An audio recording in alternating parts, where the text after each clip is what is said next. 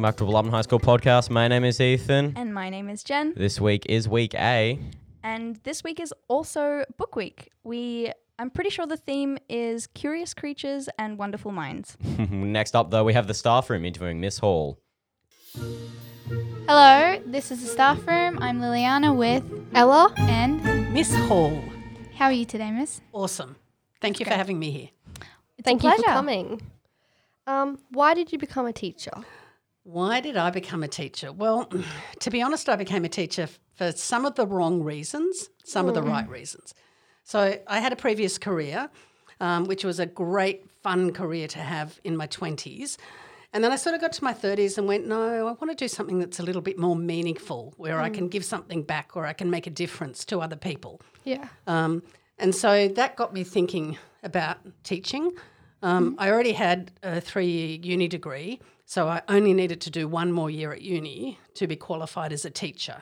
So that seemed like a really good pathway into something that could help me make a difference and connect with people. And I guess I came from a kind of a long line of teachers as well, so it was sort of in my blood. The wrong reasons were because I wanted to leave the city. I lived in Sydney. I wanted to leave the city and live in the country, but I wanted to earn a half-decent wage and I wanted more holidays because I'd only ever had 4 weeks holiday a year.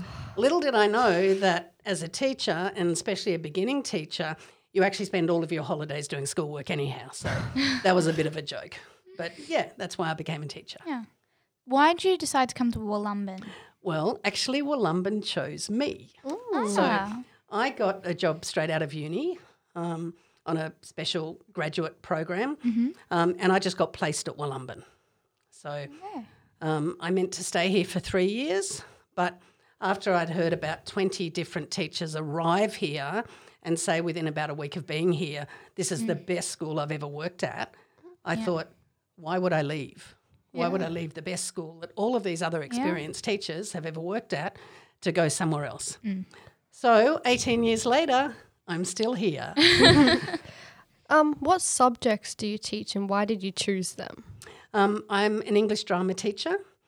Why did I choose them? Because that was what my original degree was. I studied English and drama straight out of school. Yeah. And then when I came to being a teacher, to enable me to just study for one more year, I had to do English and drama.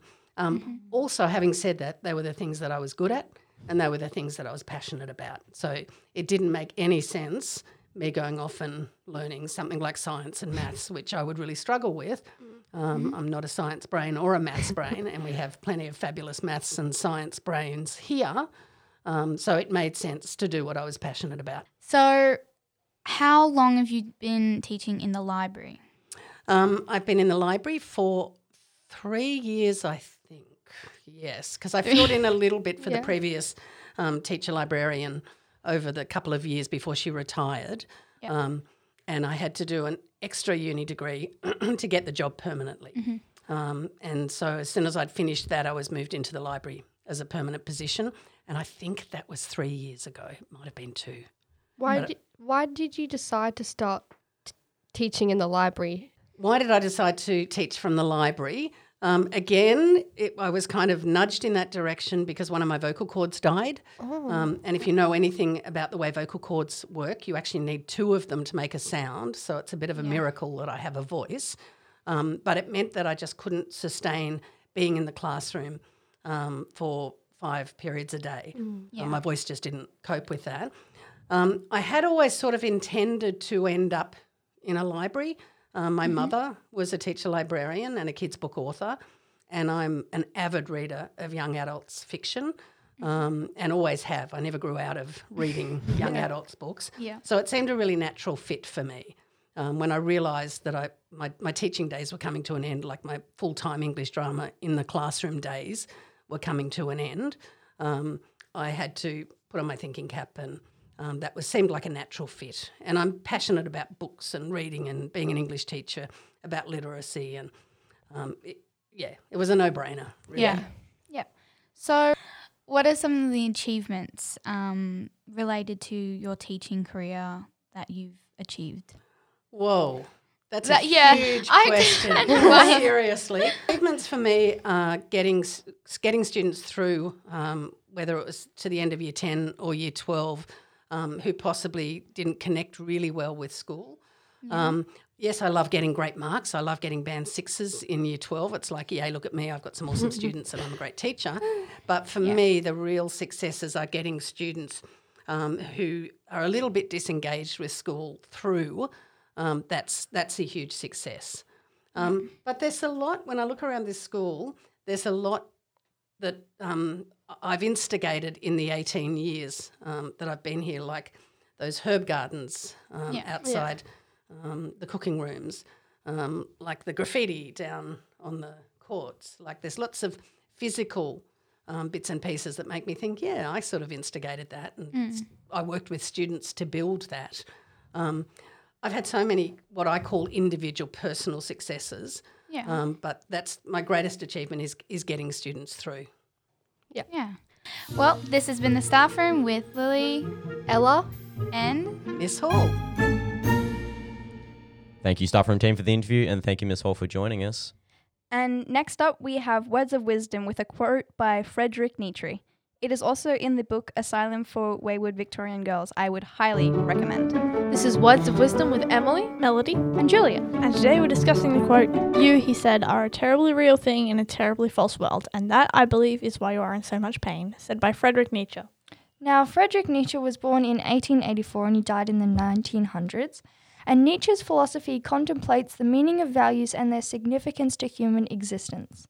Given that no absolute values exist, in Nietzsche's worldview, the evolution of values on Earth must be measured by some other means. This was in a book. Yes, written by Emily Autumn, and it's called The Asylum for Wayward Victorian Girls. And it's about two young women, both living centuries apart, both accused of madness, communicate through time to fight the common enemy, who's their doctors.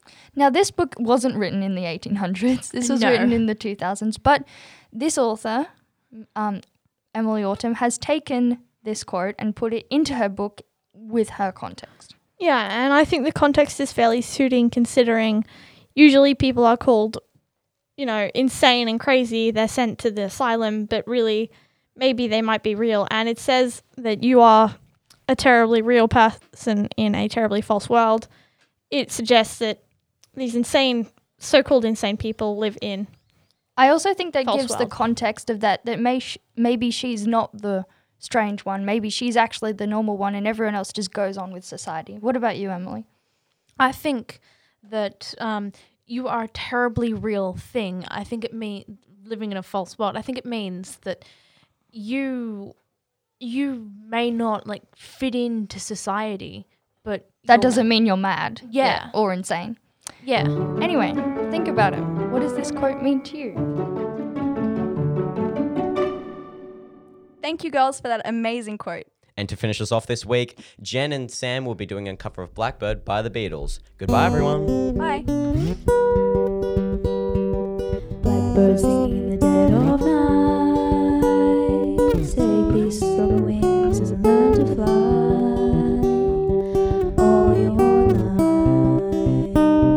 you're only waiting for this moment to arise.